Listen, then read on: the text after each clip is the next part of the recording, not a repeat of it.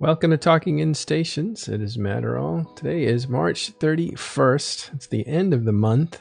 Maybe we can look back at March and see what happened. We're going to talk about today, as the main topic, wormholes and their relationship to the new industry changes, and see what their view is on some of it, as much as we can. All right, I'm back. All right, we're already on air, so glad you're back. Tiberius is with us. Okay. How are you doing, Tiberius? I'm doing fine, thank you very much. All right, good. We also have Rundle with us. How you doing, Rundle? I'm doing great. Greeting, fellow Capsuleers. I'm trying to do my Astarashi impression. I'm doing good. Yeah, good. And also as a guest today, we have Nick Bison. How you doing, Nick? I'm here, but not nearly as excited as Rundle.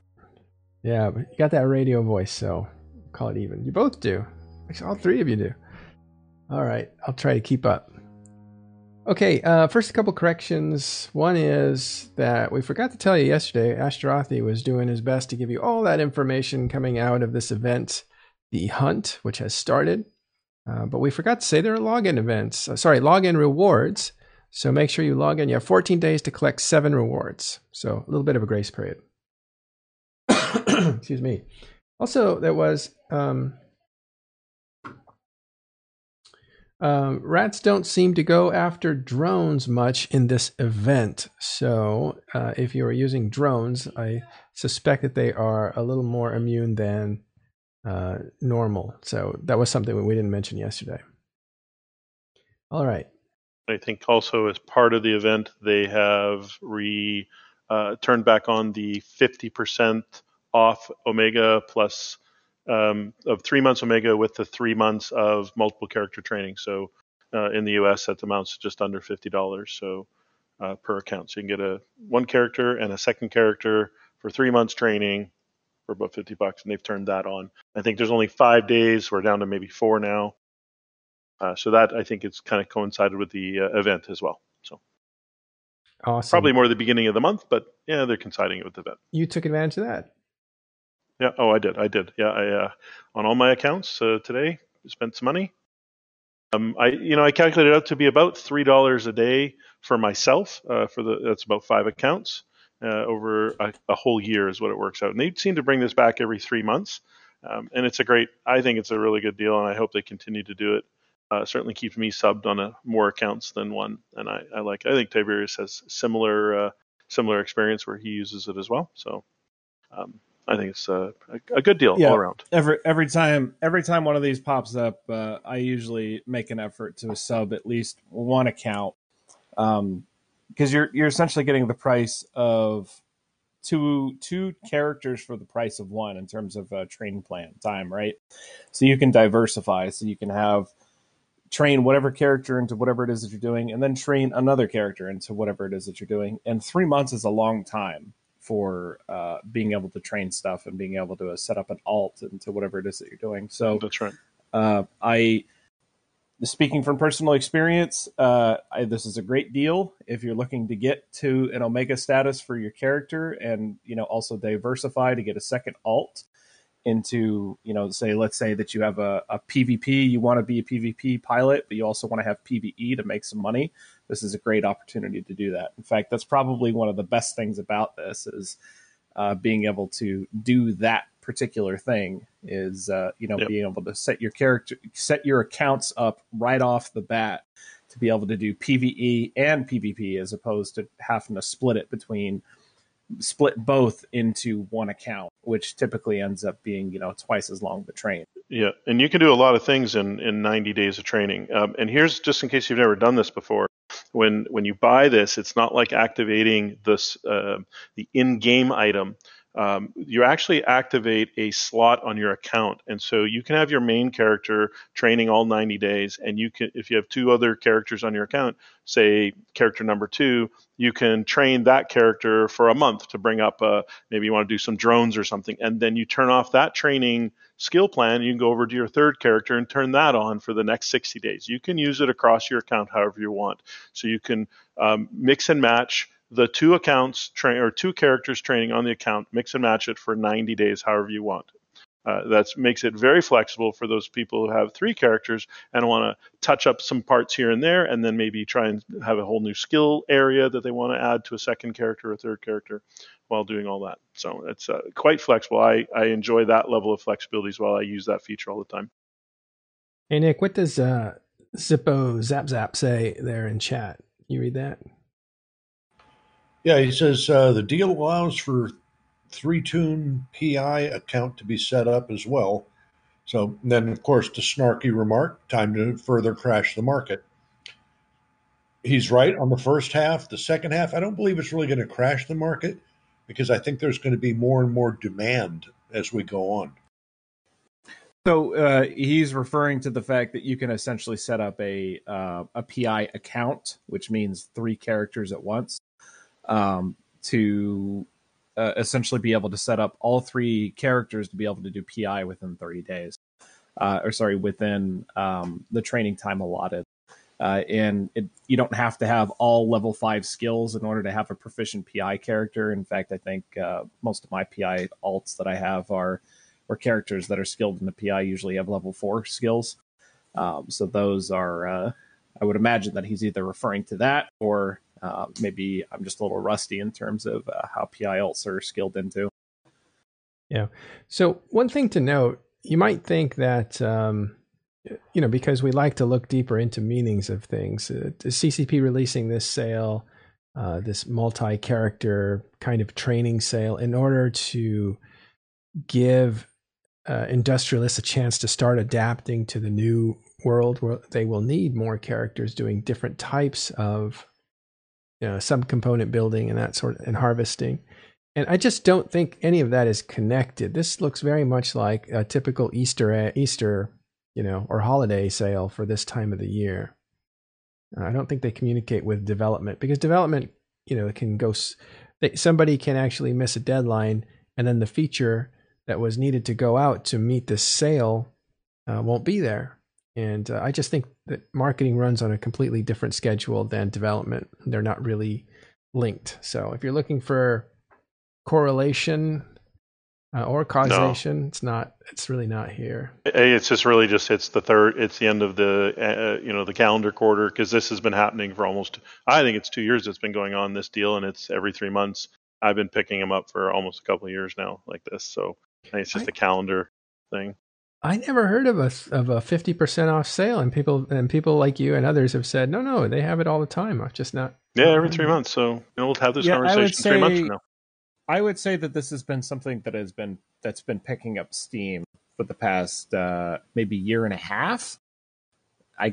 Some people could probably argue for a couple of years. I've only really seen it for the past 18 months or so, where it's just like Rundle said, where it's just maybe every 3 to 4 months we see some form of deal with this, with 3 months of MCT. I don't know if we saw one in January. Because I picked up. What was there one? Rundle? It was December. I did it 3 months ago. Yeah, my bank account can prove that. Because I picked one up in September or October of last year. I bought 2 of them for one account.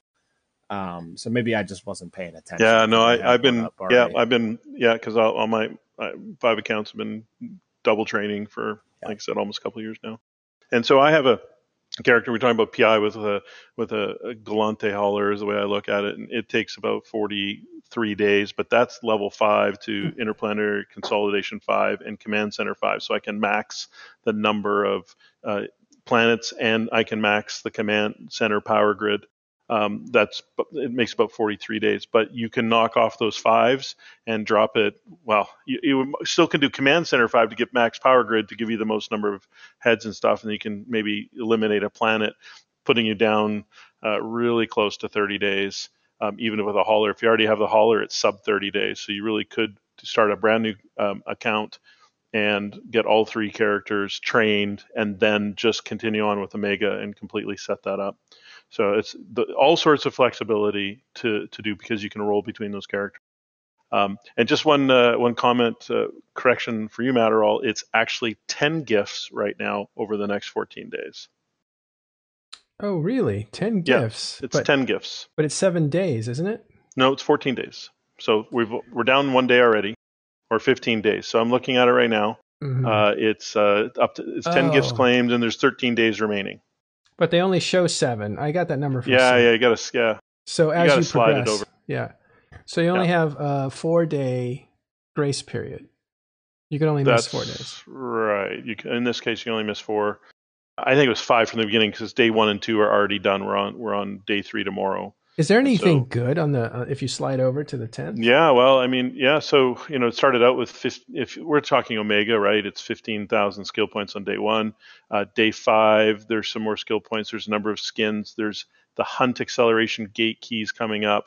When you go to the ones that you missed, 8, 9, and 10, day 8 is another 15,000 skill points, a Myrmidon skin and an Ares skin, and then on the last day, 75,000 skill points. Yeah, let me open up the game and see if I can see that. But that's pretty good. That sounds more typical. When we looked at him, or when I looked at him, I saw 7 days, and I heard it wasn't that great. Or, there wasn't anything extraordinary this time around. Skill points, and if you're a skin nerd, then skins. But skill points, really, it's with 30, 45, so it's like 120,000 skill points. Sounds good. All right. My game is updating, so I will take care of that later. All right, so that's the sale. Get in on that. Get in on those login rewards. We can't show them to you here, but you probably hear the game come on in the background. Let me actually get to that. Okay. 1 second while we switch cameras.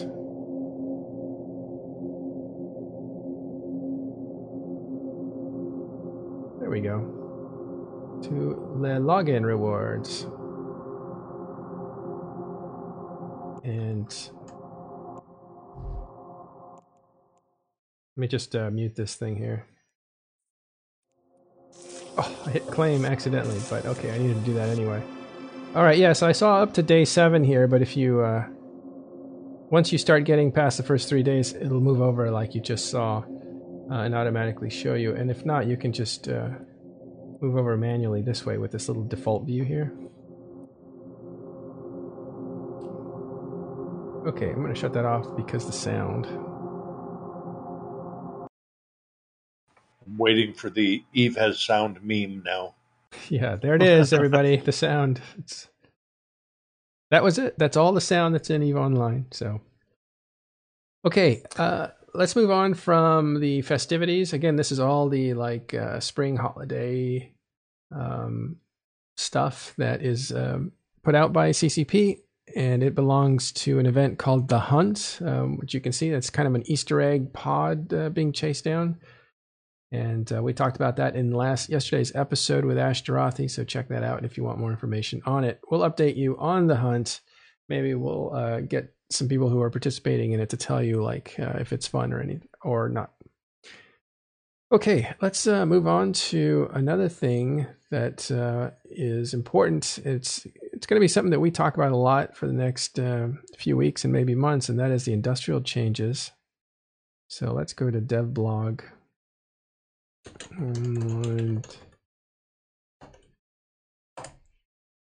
And under devblogs, if you back up to articles, you will see one of the first articles here is significant update to industry changes coming soon.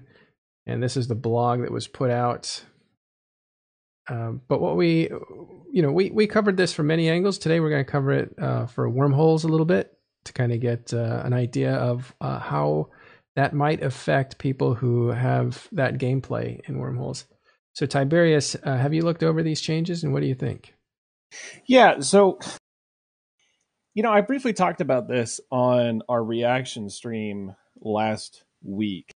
And I kind of want to I want to double hit the nail on the head on this a little bit is with the upcoming changes, I really feel like that T3C viability is going to be essentially nerfed out of its viability in terms of fleet compositions. The reason being is because hybrid reactions, which is what you use in order to react fullerene gases, which is the gases that are primarily found or only found in wormhole space, I should say. And these reactions are going to be required in additional builds across all of New Eden, including capital ships.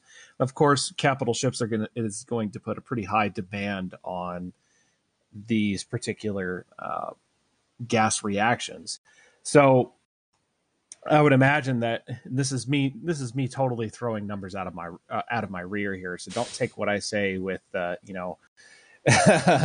with complete certainty as to what's going to end up happening. But I imagine that this is probably going to increase once the prices stabilize here in the next, I would say, 6 months or so after the changes take hold. I would imagine this is probably going to increase the price value point of hybrid reactions by at least 30%, if not 50%, which means that you're going to see about a 50% increase in value of T3Cs. Now, for those of you who don't know, T3Cs not only require you to have the ship itself, but also 4 subsystems, and there's 3 subsystems for each type of subsystem there is. So all in all, there's can't do math off the top of my 12 subsystems that you can plug into your T3C. Depending upon how it's fit, et cetera, you're looking at, right off the bat, you're looking at, in today's market, approximately 350 to 500 million ISK. And those, if you increase the value by an additional 50%, you're looking at a ship that's going to cost you anywhere from 30 to 50%. You're looking at a ship that's going to cost you anywhere from, 550 mil to 750. Again, pulling the numbers out of my rear, so don't take it with absolute certainty. And the problem with that is that these ships have a balance mechanism that's implemented into the game right now, and that balance mechanism is skill point loss. Skill point loss is, in my opinion, a relic of the past. T3Cs have been nerfed into oblivion. For those of you who didn't play the game back in Apocrypha, way back when, 2009. Yeah. Yep.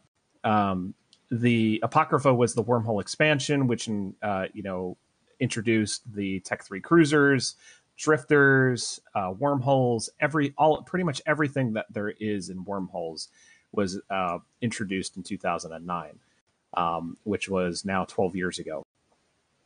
And these ships were out of this world, crazy overpowered ships.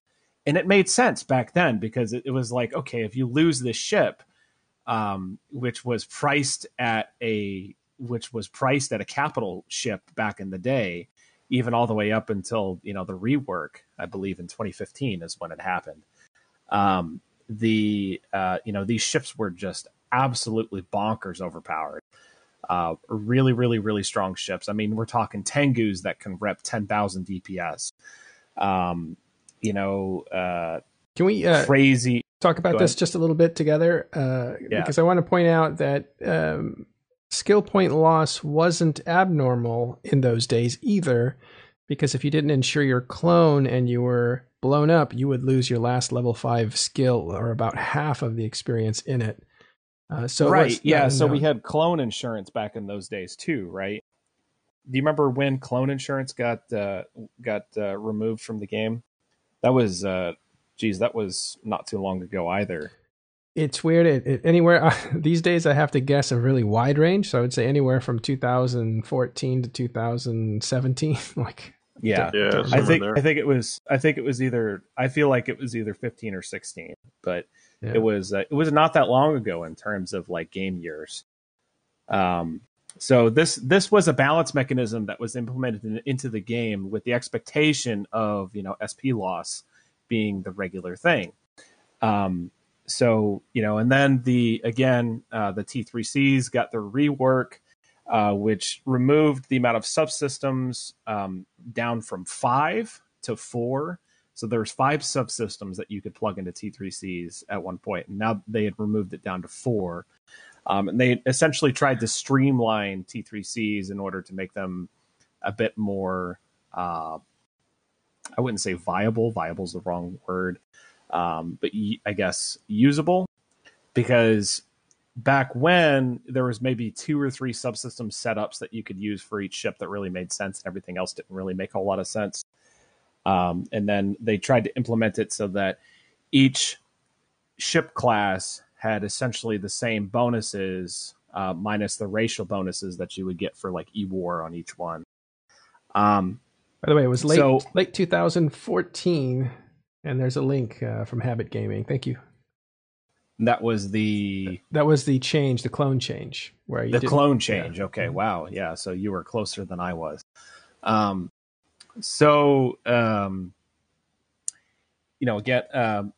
going back to what I was saying, the T3C's got a rework, 2015, 2016, approximately. I can't remember off the top of my head. And once those got a rework, they kind of lost their viability as solo ships, because they were trying really hard to bring them down a notch in viability. And it was a pretty significant, I would say, overall nerf to the ships in general.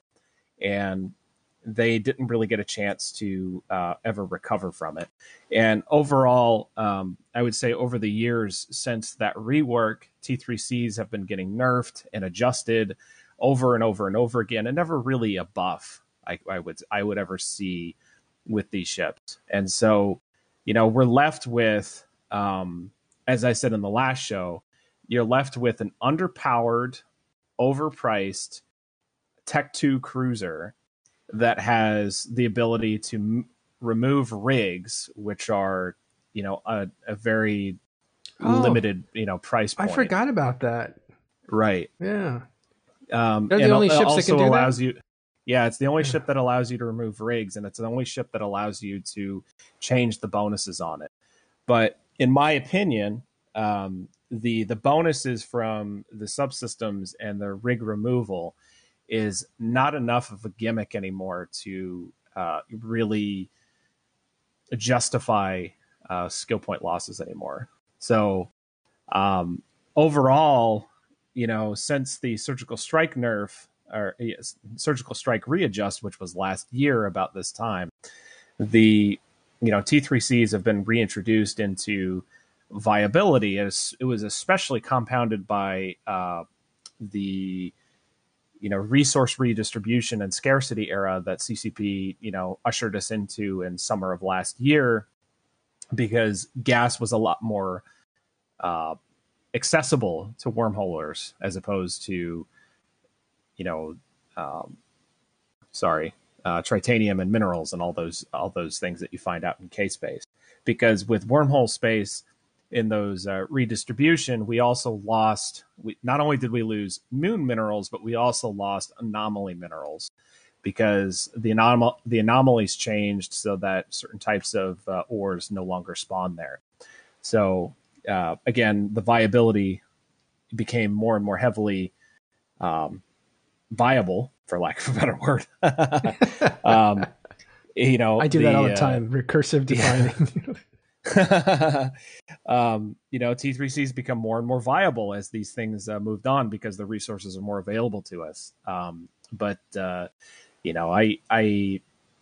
It's unfortunate, and I think it was either CCP Rotati or another underling who works with development, who was on our stream sometime last week, they said in chat that we understand the frustration surrounding T3s, and we're looking into, and I'm paraphrasing here, but we're looking into options surrounding the balance mechanisms for T3s. So I'm hopefully optimistic that especially in light of some of the things that's happened over the past 2 or 3 months, I'm hopefully optimistic that this is that it is in fact going to be something that they look at. But as a wormholer, I'm not going to hold my breath in terms of doing that. So I mean, I would say that's probably the the apex argument that I have for, the PvP meta for wormhole space in general, in terms of, I would say it's almost kind of a net neutral to a certain extent, because our largest export has always been hybrid reactions. And it was always T3, most of it was T3Cs and T3Ds. And fortunately, T3Ds are not really going to be getting a nerf. They are overall still a very, very viable ship comp. You don't have any SP loss for using those. So they have, and they have the capabilities of switching modes around, which is fantastic for those ships. I would say overall it's still relatively a net neutral, because you're going to essentially remove T3C viability from the PvP meta, even more so for K-Space, and because K-Space doesn't really use them all that often. And, kind of removing it from the market from anybody who can afford it inside of wormhole space. And then shifting it over to capitals, because capital components now require hybrid reactions. Right. All right, there's a question in there. Nick, can you grab that one from Keep Your Distance? Yeah, he's asking, he says, in any kind of PvP, do you think this patch will increase the risk adversity? My opinion, being I happen to have the floor at the moment, and some of the larger ships initially, when I say larger capitals, the answer I think is initially going to be yes, and the same for battleships. I don't think that'll last that long. People want to get out there and play with those toys. Yeah. So go ahead. I would say, speaking in general, I think it totally depends upon your play style. I would say overall, yes. I would say for the first 6 months that you're probably going to see a bit more risk adversity, just because people don't necessarily have the system figured out. But I would say within the next 12 months or so, as things kind of level out, and even sooner, this is, again, pulling numbers and ideas out of my rear for this. That's the third time. You got a lot of room over there. But I would imagine, speaking from my personal experience and my opinion, I feel like that within the next 12 months or so, as people figure out their supply chains and everything else like that, I would imagine that, risk adversity is not going to necessarily be as much of an issue. Because one of the problems with risk adversity is that, if you have a group that is willing to risk more than you are, they're just going to roll. Are you just going to roll over? Are you not going to defend yourself? Are you not going to participate in these kinds of events in which, you can make a name for yourself or your group? Are you just going to essentially quit the game and not actually participate in the ecosystem that you're in? So, if that's the case, then, so be it. Sure, that'll increase risk adversity, but I feel like there's always going to be a bigger fish that's willing to throw down more than the next guy. And the question that I pose to that question that was asked is, are you going to have a bigger stick, or at least as big of a stick as that person that's showing up is? Rundle, do you have an opinion on that? Risk aversity because everything gets more expensive? I think that's the idea, right? Yeah, I think, I think everything scales up to a degree. I think the risk adversity really will happen when we're talking very large ships, right? I don't think the medium, I'll call it medium priced ships, are going to be where that risk adversity is going to take a big hit. What's a medium priced ship nowadays? $2 billion and under, right? I think that's the top. That's the top end of the medium. The low end, so low, medium, and high. Low is anything is going to be 10 million and under, right? There's going to be zero risk aversion there. 10 million up to 2 billion. It's a big range, I realize, with a lot of ships in the 300 to 750, 800 mil, reaching up to 2 bill, because there's a big jump between a 2 bill ship. That's why I call it the medium. There's not many ships that are 3 and 4. Maybe if you really pimp out a Dread or a one of the new Marauders, maybe you get to 3 bill. But after that, there's a big step up to 8, 10, 15, 30 billion for the super caps. And I think the capitals are going to move upwards above that 2 bill mark. So that's why I'm kind of keeping my line there, right? Mm. So I think in that medium range of ships and down, there's going to be no risk adversity. So the changes where it's battleships and up, where the battleships are just taking a small hit to the change, but all those other subcapitals underneath are supposed to get cheaper, which means you're going to have more playtime in the smaller ships, and then you're going to be able to risk the bigger ones more frequently because you're not losing, a large amount on your cruisers or your battle cruisers, right? So it's a balance, right? I can take out a 2 billion ship and risk losing 2 billion ship a month. I can't do that. I can do that if all the other ships I'm losing are in the 100 to 200 range. If every ship I lose is 700 mil or above, it makes it harder to take a 2 billion ship out and lose it doing whatever, right? And so I think the cumulative drop of price of ships will allow the risk aversion for that medium price ships and below to remain roughly where it's at now. I think the big change is at the top end. Kenneth talked about this, I think on Sunday and Wednesday of last week as well. He basically said that it seems to him that CCP is focusing on trying to make the battle cruisers and below as disposable as possible, so that it allows for more PvP to happen, which is kind of a departure from their previous thought standpoint, which is they're trying to make every loss count, or at least every loss a big deal, so to speak. And I think this also has to do with, CCP's decoupling the resource market from subcaps to capitals, right? I mean, we had Matterall, you had the executor of Frat on here last week. Yeah. Noros he was on last week, I think on Friday. He basically said that he expects the price of a Titan to essentially triple in some regards, which is just absolutely out of this world. 200 billion to 240 billion. That was his range. Yeah.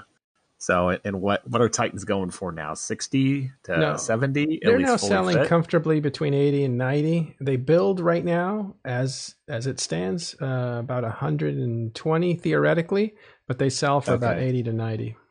Okay, so it's more like doubling or tripling then. Yeah, because of the resource scarcity, it already moved it from a good 40 to 60 all the way up to 120, and now it's doubling from there once you get in all these additional materials. Let me go back to Nick for a second. Did you have a comment, Nick, that you wanted to get in there about scarcity?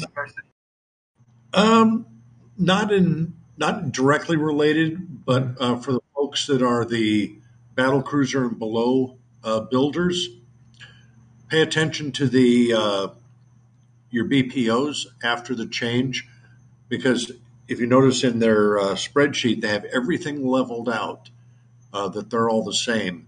And you'll notice that your current BPOs by race are very different and by ship. So the figures they gave are the unresearched BPOs. So a lot of us will be updating spreadsheets at that point.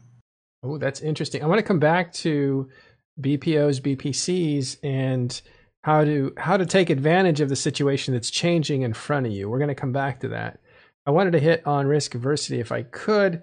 I think we're kind of looking at it a little bit wrong. Let me just offer this.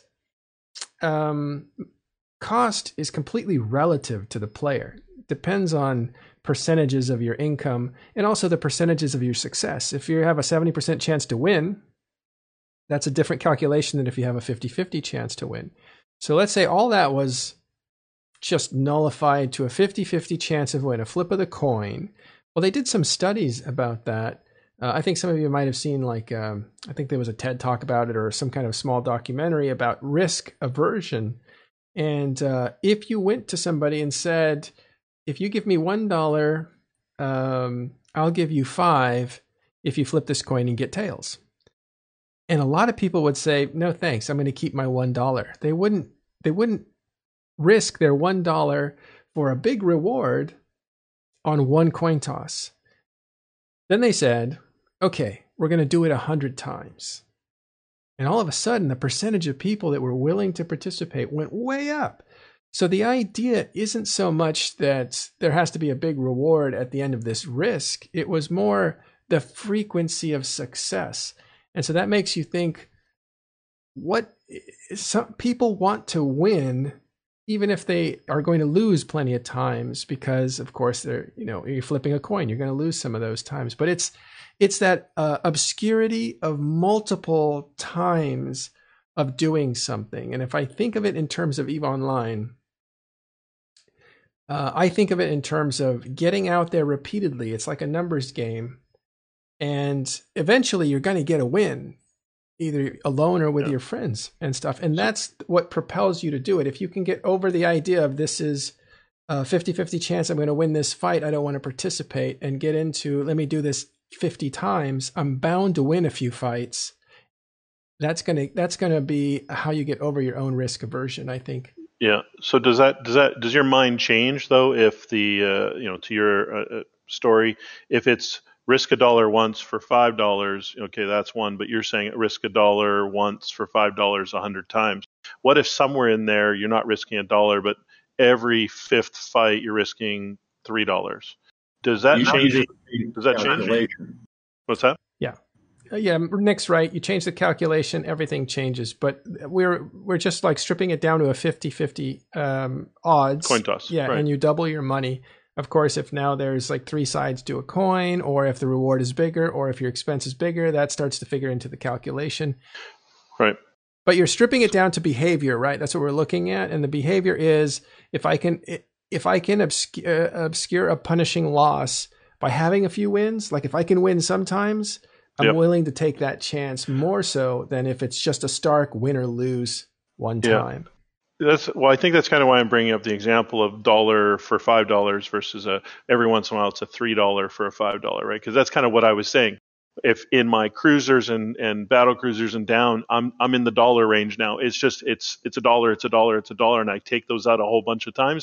I'm probably way more comfortable taking the $3 bet every 10th time or every 20th time because I'm breaking even or better on my $1 bet, and I'm making money, and I'm whatever, or I'm having fun or whatever. My risk aversion is gone in the battle cruisers down price wise, right? So this 100 million and below type, very low price, all of a sudden I'm having a lot of fun. I might very well take my 1 billion or 2 billion ship out every once in a while. So that's the $1 to $3. That's kind of, I was saying the same thing. I was just basing it on money though, right? Not on necessarily behavior. So you're correct in that aspect to bring in the behavior.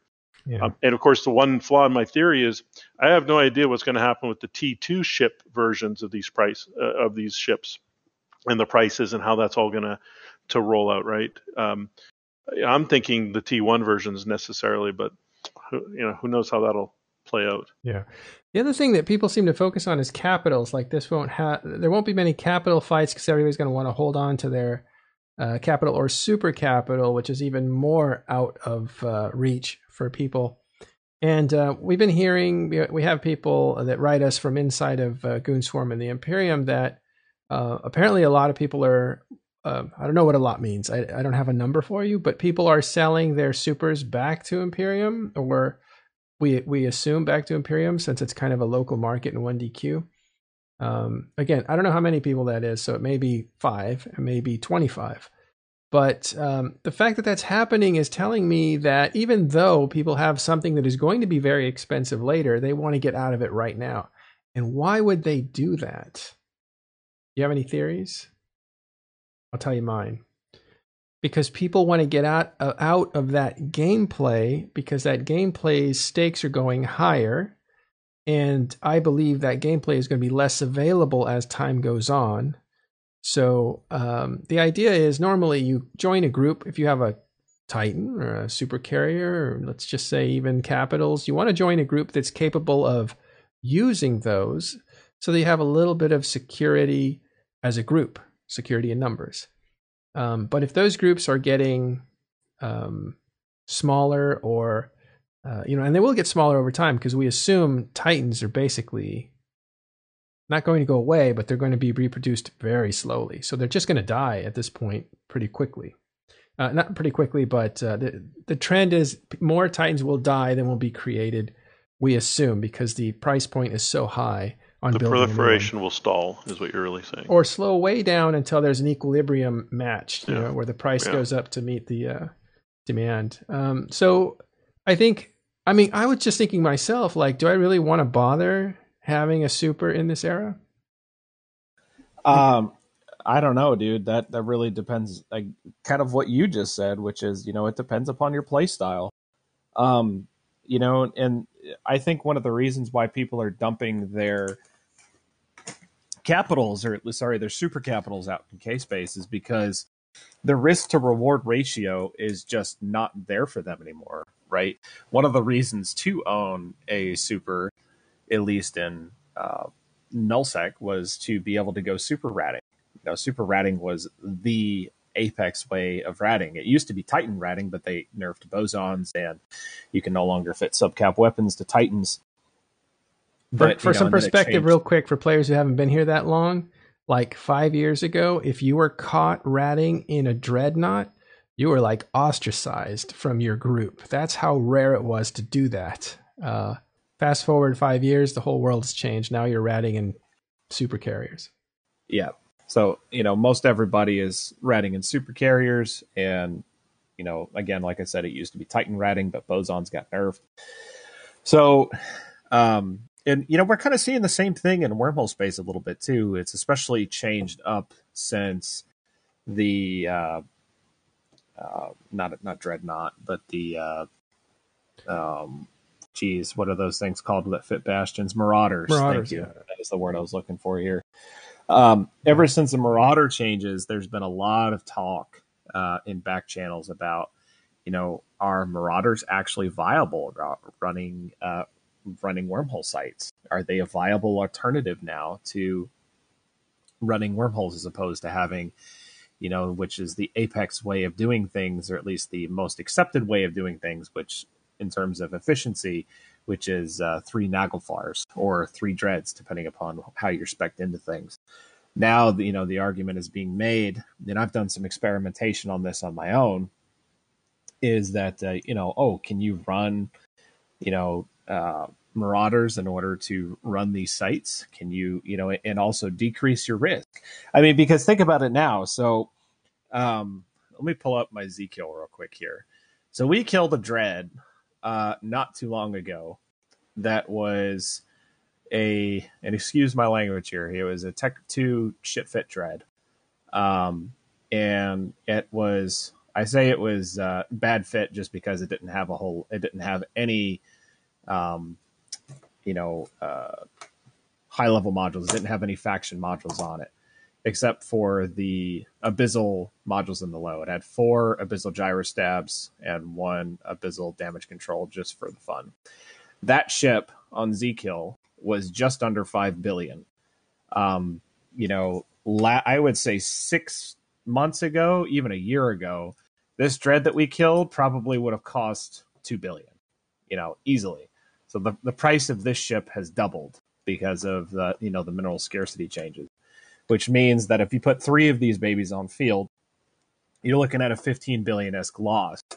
And, while you may have insurance to kind of cover it and, back it up a little bit, but, you're still looking at approximately a 12 to 13 billion-esque loss. And for a lot of people, because Siege essentially tackles yourself for 5 minutes at a time per siege cycle, and 3 dreads, if you run a 3 dread comp, which is, the quote unquote standard for running efficiency 5 sites, you're looking at a 10-minute cycle, 2 siege cycles, which is 10 minutes total. And, especially now with the rolling changes, there's, real concern for a lot of these people is like, well, my ability to make back the ESC that I just lost was significantly increased, because now, instead of ratting for 3 hours, I have to rat for 15 hours. And again, I'm throwing these numbers out. Mm-hmm. So take them with a grain of salt, but essentially is the same thing. Whereas now, if you have the Marauders, circling back to the Marauder changes, if you get caught, if you have your Marauder set up correctly or in a specific way, you're only looking at losing one ship, which, now some of these things are gone because of, CCP's announced changes to how, Tech 1 ships are going to be made.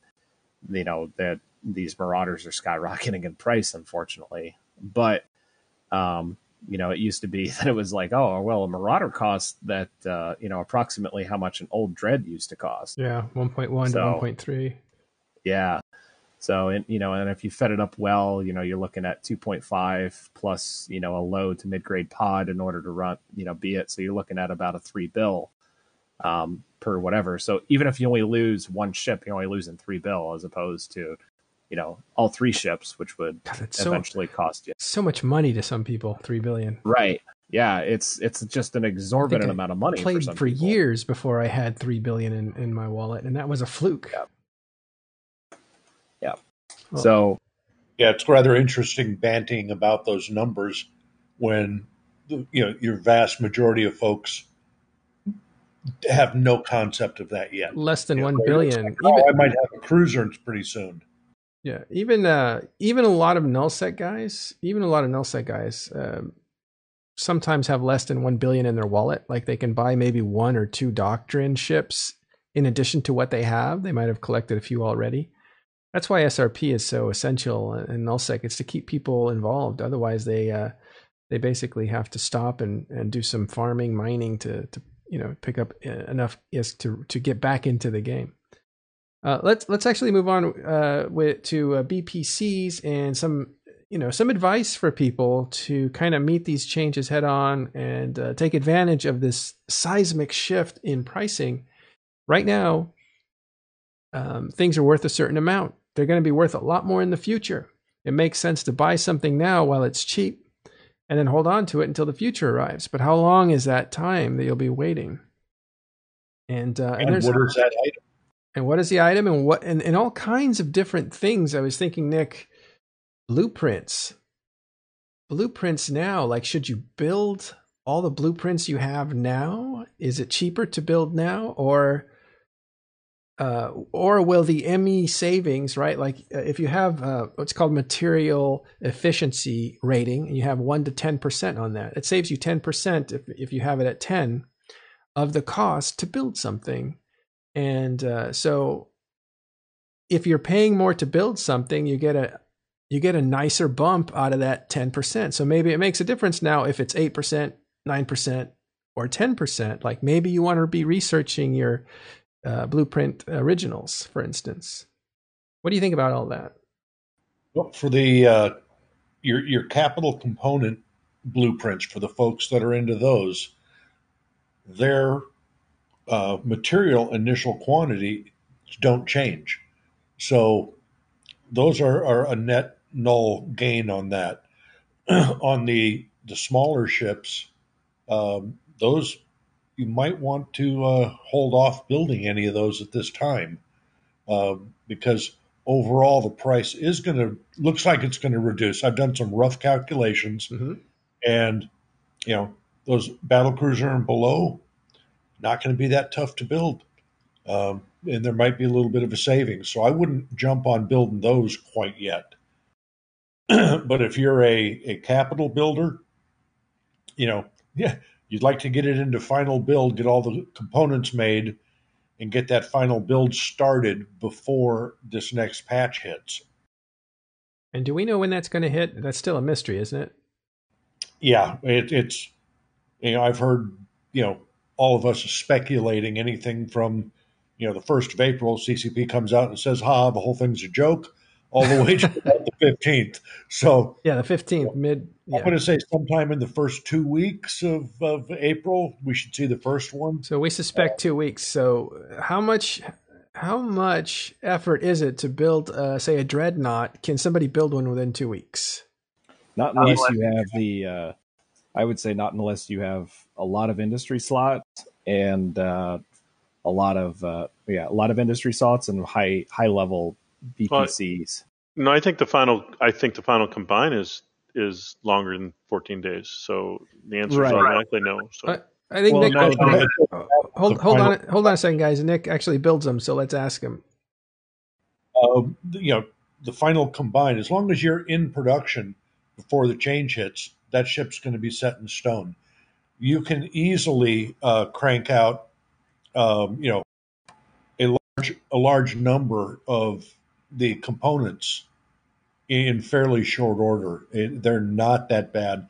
Where folks think it takes a long time is, if I'm building an Orca, so I need 35 capital cargo bays, and they have one blueprint that has 40 runs.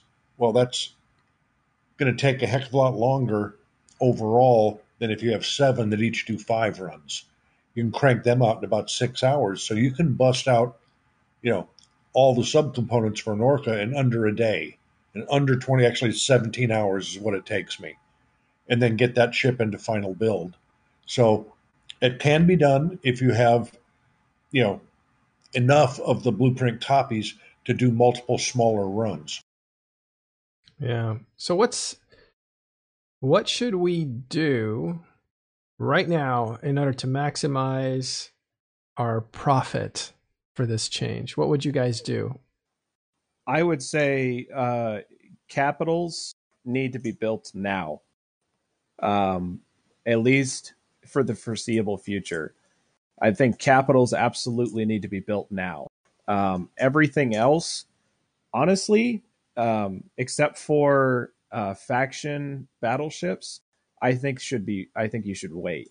Again, I haven't really looked heavily at those numbers.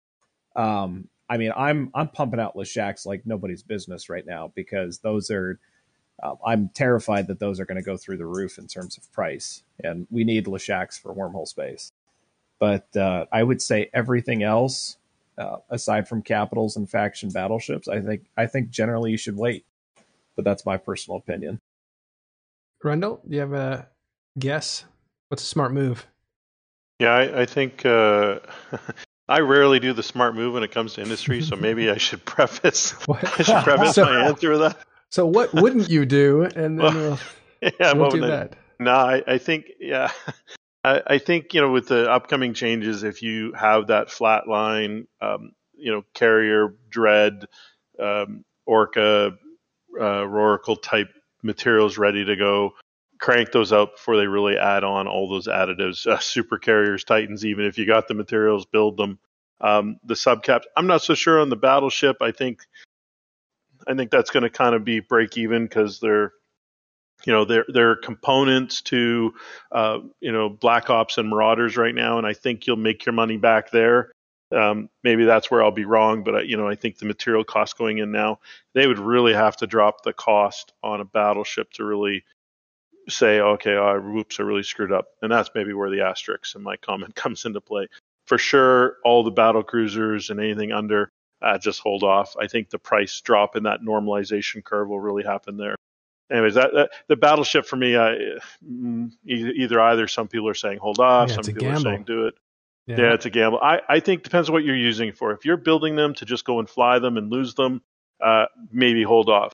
If you're using them to go into Black Ops or Marauder builds, maybe you got enough. Maybe you just roll the dice and go, and you lower your margin a little bit moving forward. But again, I think it depends on what you're doing with them. Yeah, I heard some good advice from a friend said build PvE battleships, right? So again, the battleship may go down in price, may go up in price. There's an equilibrium there that we don't know yet. So we really don't know if its price is going to go up or down. But PvE battleship would probably be the thing to do. Sop up those minerals now because minerals are actually worth more if you use them right now in the next 2 weeks. That's you want to maybe you don't want to buy minerals because they might be overinflated right now with the panic. Everybody's running to the store to just panic buy everything. So the prices might actually be way up on minerals and items and that sort of stuff. But if you have it in your storage, you may want to purchase. You may want to just build with it. Another piece of advice from Araya there. It's a good advice is. He says if you have battleship BPCs, copies, like faction battleships, you should build those right away. And that's just going to be true. because those are definitely going up. The faction variant of battleships is even more expensive. We assume those faction variant of battleships should go over 1 billion per ship, each of those. I expressly ask, this is a humble ask, as a humble wormholer. Please God, whoever has Baelgorn blueprints, please build them, because I really don't want to have to spend 6 billion ISK on my next Baelgorn. I'm good enough spending 3 or 4 on it right now. I don't want to have to increase the price by an additional 30%. Baelgorn's usually the cheapest faction battleship. Yes, it is. It's because it's been especially bad with the war in Delve because nobody's running these sites. Yeah. And, the Delve miracle, quote unquote, has really reduced the price of faction battleships, because most of the price was centered around the blueprint copy cost, the blueprint copy drop. If you have a lot of people running those sites, then, it price drops. Right. The price drops. So, yeah, Baelgorn blueprints got as low as 80 million, I think, at one point. And they were selling for, because the price of a battleship at the time, it's been fixed since then, it went up, but was about 120 million. So a Baelgorn was like 220 million. It was incredibly cheap. It's gone higher since then, but all these things, remember, these things are going to go over 1 billion each. So what a huge difference that makes. And that's only a year and a half spread. Yep. Also, the Macarial was. Oh boy, the Macarial. That's going to be super hot property. I'm very, very disappointed to hear that those are going to also be going up in price. I'm happy that I have a small stockpile of them, but they are my favorite rolling ship because they're the fastest in terms of rolling battleships. But I'm very disappointed to hear that those are also going up in price. So, yeah, if you can build now. You have 2 weeks. If you can build capitals comfortably, do that, because those are definitely going to go up. I don't think there's any question about that. Material costs are just too great. And it is really a crazy time to be having a big war with a lot of people involved. So whoever's free at home to build, I bet you they're doing that. Or maybe they're building inside a Delve, inside a T5Z or 1DQ. Maybe they're building there as quickly as possible. I don't know. We'll see. One more thing about the blueprints and the blueprints copies. Is there any other magic in there? I mean, should we sell? Is there such hysteria that we should sell our blueprints, or I don't know, because we have blueprint copies? I think so. I think if you have a faction battleship blueprint copy, I think that there's definitely viability to buy it. I would buy it. If I had if Baelgorn blueprints were up and ready to go, I would buy them in a heartbeat, because I have a relatively large mineral stockpile that I need to buy them for. And I think that if you don't have the minerals to do it right now, and you want to liquidate some money, and you've got some of these blueprints laying around, I mean, we're talking Raven Navy issues, Tempest Fleet issues, any of these other kind of, relatively well-known faction battleships or, pirate battleships. I think that if you build them now, even Leshak blueprints, I would pay, a relative premium now, knowing that I've got a time limit on the amount of battleships that I can build.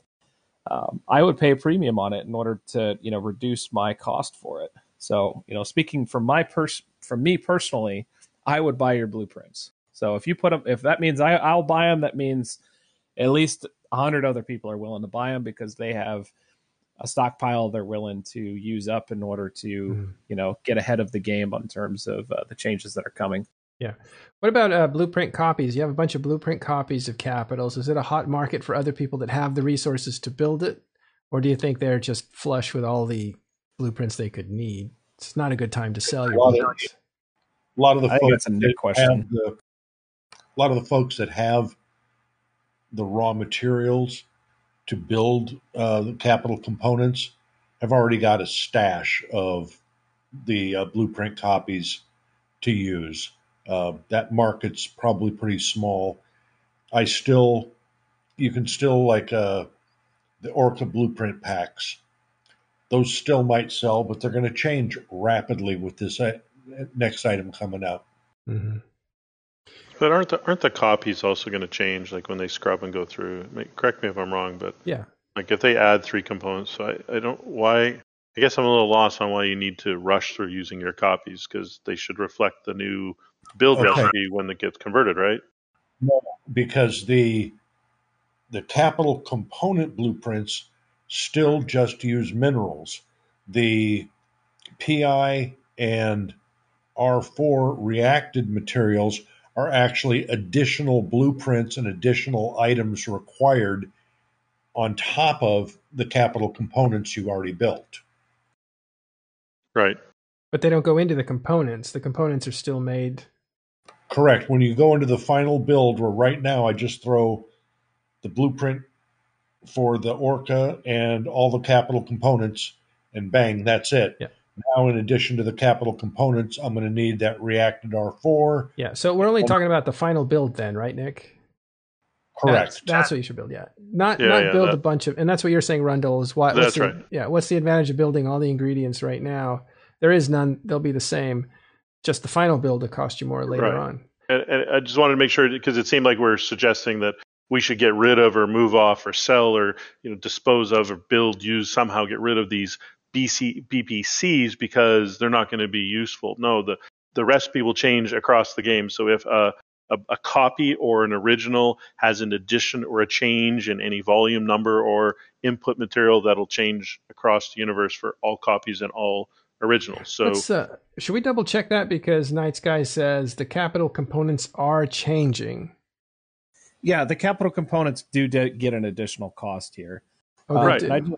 Yeah, they do get an additional cost, and the final build of the capitals also get an additional cost.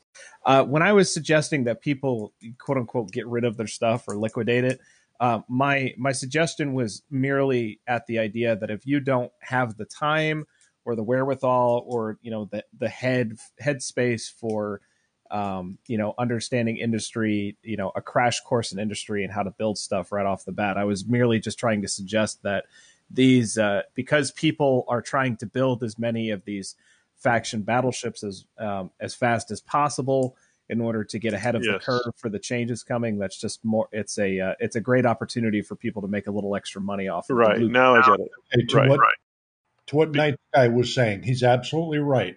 After the change, the capital components are then also going to require, like certain of them, wetware mainframes, different items. If it's already built now, prior to the change, you're already sitting on that capital component item. That's right. That's right. Don't need to do it again. Yeah, exactly. But if for some reason you're not ready or can't, your blueprint copy isn't going to be worthless after the change. It's just now going to reflect all the additional things that you need. And that's what Tiberius's argument is then based on, is that, hey, if you're struggling already or don't quite have the overhead or the cost or the patience or whatever it is to do the industry now, it's actually going to get harder. So you should probably maybe take an opportunity to sell the blueprint copies now on the market, make a little money, get out of the game until you figure out you can get back into the game. But the game is going to get more expensive for most of these high-end capital copies. And I think that's really the summary of the 2 points that you guys are making. So for a lot of people, they don't have access to that gameplay, the capitals, the subcomponents, and building ships. They don't even have Sov to build anything bigger than a capital ship. Let's say that's you. Well, and it may be too late even to take advantage of that kind of stuff, but take your minerals and maybe build your Tech 2 modules now, because I don't know if it's been announced, but we presume, and it's a presumption, that T2 modules are going to be facing, I think, everything in the game, but it's one step at a time. T2 modules will probably get their version of this kind of what we would call tier side, where it's not just minerals that build something, it's going to be a diversity of things. So if you have T2 things or faction modules, it might be a good time to focus on those, and that gives you much more time because they haven't even announced those changes. And CCP did very heavily hint at the fact that Tech 2 production is going to also be receiving some changes. Yeah. So right now, the only thing announced, let's be clear, are ships that are changing, but we assume that it's going to hit modules next. If I can do a minor segue from talking about the industrial changes and wormhole at the same time. Specifically, this is geared toward your small industrial group, your little groups of people, or in some cases, all the way down to an individual. And they're looking at this and scratching their head, going, holy crap, what am I going to do? All right. Have you considered super low class wormhole as resource location? I personally found a little C1 with a high sec static. That's a complete crap wormhole to a wormhole group. All right. So I popped in Talking in Stations, we now have a wormhole channel. I hopped in there, started asking some basic questions because I don't know squat about wormholes. Now these guys are jerks. They're going to give you a lot of snark. Not in our channel. But at the Not in our channel. They're going to give you some great advice on how to more or less safely, navigate that if you're not used to it or haven't done it before. So it's very doable. You can do PI in there. The one I found happens to be a Freeport C1. Somebody's already got a Freeport station. Oh, wow. That means anybody could use it. Exactly. And they've got a little hashtag thing on it. You pop it up, read it, and it's like, okay, here's the rules to use this area. And it's like, that's awesome. So it gives me and a couple of my friends, the opportunity to go in there, learn something new that we don't do very often, which is wormholes, and acquire some of these resources. They got gas, they got PI. If you want to do some of those combat PvE sites and relic sites, they're all there. Mm-hmm. And you don't have to put up your own station and put up your own risk because there's a Freeport in yours specifically. Not all of them have that, but yeah, there's a series of Freeport ones that I found, and I just was stunned. That's why I had to start asking those questions in the wormhole channel. Can they pull all the fuel out of it, make it go abandoned, blow it up, and then pick your stuff up as loot? They absolutely could.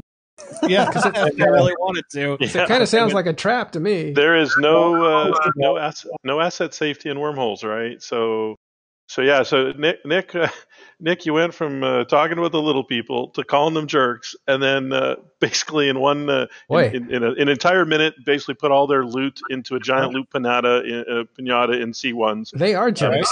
So what you do, again, if you're a little guy and if you already have one, or if you don't, give me a holler. POS sticks.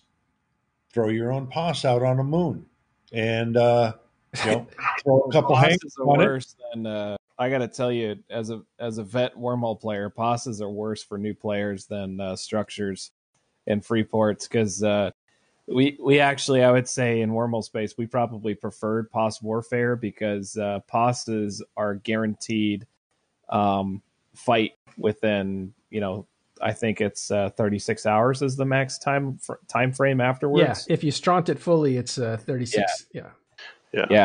So you're as opposed to waiting 4 days for the final timer on something to blow up. Yeah. I'll back. I was going to say I'll back Nick back up on a positive note, though.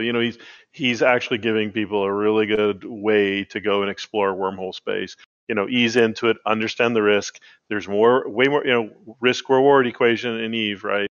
And so Nick's actually laying out a really good way where you can maybe go and try and get some of that reward without having to lay out all the risks because someone else has put that station. But be aware and understand what you're doing, how much stuff you put in that station, what kind of ship you do there, and just be aware, right? And if you pull it off for 3 months or 3 days, I think so. I like your idea, Nick. I was just giving you a little bit of public ribbing.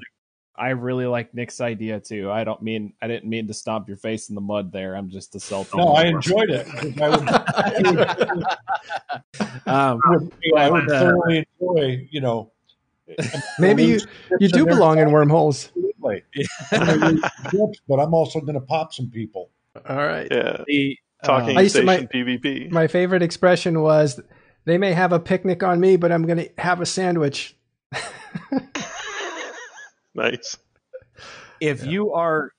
I'm speaking as a from the outside looking in and trying to be as objective as possible. If you are a low tier person who's just got into the game, doesn't have a whole lot of SP, doesn't have a whole lot going for them, they don't have a Rorqual, you don't have capitals, you don't have any of this other major stuff to get yourself into what's necessary. I 100% back Nick on what he said. If you don't have the SP required to do some of the high level gameplay in order to make the ISK, Wormhole Gas is going to be, I feel, one of the easiest ways for people to make money right out the gate in order to keep the economy going. The venture, a gas huffing venture costs 10 million ISK. If you find a site with mid-tier gas, so let's say you find C32, which is one of the gas types that you find, one of the fullerene gases that you find inside of wormhole space. If you find C32 and you mine that for literally 5 minutes, well, guess what? You've made your venture back. All right. So everything else after that is profit. And on top of the fact that I have no idea, and that's just with today's prices, right? And I haven't really got a chance to look at where gases are right now. But, that's just today's prices. It could be that you do 3 cycles with gas huffers and then suddenly, which is a minute.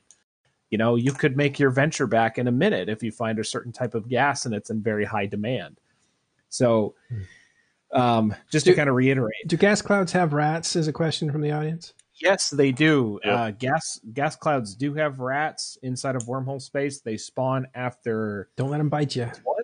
20 minutes. And if you're interested, I'll actually I'll post one of the things in chat here that pretty much every wormholer in existence uses. This is our site guide. It was originally made by Reiki, and it was modified by Car, which were people who were in wormhole space pretty frequently. I posted it in chat there. It's a Google Doc sheet that basically has every known thing that's in there. If you go to the gas tabs on the very top, it'll tell you which rats spawn, how much DPS, how much DPS is there, et cetera, et cetera. You guys don't need to worry about the instrumentals or the vast. Those don't spawn. Those only spawned in high class wormholes, and let them know the difference between high class and low class. High class. So high class is C5 and C6, and these spawn the C320 and C540 gas, which is not needed for any of the new industry changes. These are only needed for Tech 3 production. So you don't have to worry about these sites, and it kind of is a little disconcerting because you look at it as like, wow, 1800 DPS. There is no way I could do something like that, or 2400 DPS. Yeah, don't worry about that. All right. All of the rest of the sites are the ones that spawn the gas sites for the rest of, all of the gas that is needed in order to produce the capital components. Does this doc reflect gas quantities doubling? No, it does not. That's one of the only things that I thank you, Mr. Uncle. Unfortunately, and so Car hasn't updated this thing yet, and I'm thinking that I'm probably going to make my own as an update to Cars, just because it's important to note that CCP. Geez, I can't remember. My brain is. I've got boomer brainitis today. It's important to note that CCP, in order to try to change the ecosystem around a little bit to make things a bit easier, one of the things that the Wormhole focus group had asked for, and I don't know if this was directly a result of what we asked for, if this was just something that was on their mind, we had asked them to reduce the amount of gas sites that spawned, because we would have some systems that would have 5, 6, 7, 8, 9, 10 gas sites all in one six system. And it's like, well, why? There's no reason to have this many. And so what they did was they reduced the spawn rate of gas sites by 50%, but then they increased the amount of gas in there by double. So everything that you're reading on this, if you're looking at this doc with us here, everything, all of the M3 values that you're seeing is double, or all of the unit and M3 values are double. The ISK values are not up to date. I think the last time the ISK values were updated was 2017. They're going to change anyway with these changes, right? Yeah. Demand is going to go way up. Okay, So thanks. we got to wrap up soon, but go ahead, Rundle. Yeah, just real quick. I just want to add some extra value to Nick's idea because I want to be clear, right? If you and a friend or a couple friends want to go out and do some gas and have someone bring a combat ship to help fight rats, you want to go and try to make some money, and you find one of these free ports. Remember that all Citadels operate the same, at least in terms of how to grind through the structure. You're not going to lose it overnight. You're not going to go to bed and then wake up the next morning and stuff's gone, right? You're going to have to go through this. They're going to have to go through shields, and then through and then through armor, and then through hull, and a number of days. So if you're paying attention, you're playing on a pretty frequent, you can realize, oh crap, I got to get out. So that's actually a really good way to go to a C1 or C2. C1 probably a good place to start. It's another great way to go and enjoy Eve with a couple friends and maybe make some different amounts of ISK than you had before with a little different risk. And there's a whole lot of other game plays. Come on to Talking Stations, come talk to the Wormhole people, go wherever, and they'll help you out, if they're not being assholes at the moment. And they'll help explain to you how wormholes work beyond just, finding a station. So, yeah. Well, Talking in Stations, let's wrap up here, but Talking in Stations now has a Wormhole channel. It just kind of sprung up. And it's funny how fast it got populated with people exchanging ideas. So if you want a good place where you can get good quality information, as opposed to a place where you see a lot of things being written, but not necessarily the information you want, we recommend Talking in Stations, their Wormhole channel there. Okay, one last thing before we go. Looking at the kill board, it looks like it's pink. Hello Kitty colors. Yeah, what's this about? Squiz is this is Squiz's idea of a practical joke. If you go and look at any random person on the kill board, it'll say that he's 100% dangerous. Oh, so this is I'm pretty sure this is an idea of Squiz's practical joke. It looks like he inverted all the colors and just kind of is having fun with his website. It kind of looks delicious. Well, all right. That is our show today. And to think that we wanted to do at least 10 minutes, we were like, please, let's just do 10 minutes. Can we do 10 minutes? And I think we did an hour and 22. But thanks to these guys, Tiberius, Rundle, and Nick for hanging out with us. They'll be in the public channel in just a few minutes inside of TIS Discord. And thank you guys for hanging out with us. Appreciate you coming around and watching these shows live and giving us information and asking us questions. Appreciate that very much. Thank you guys. We'll see you next time on Talking in Stations.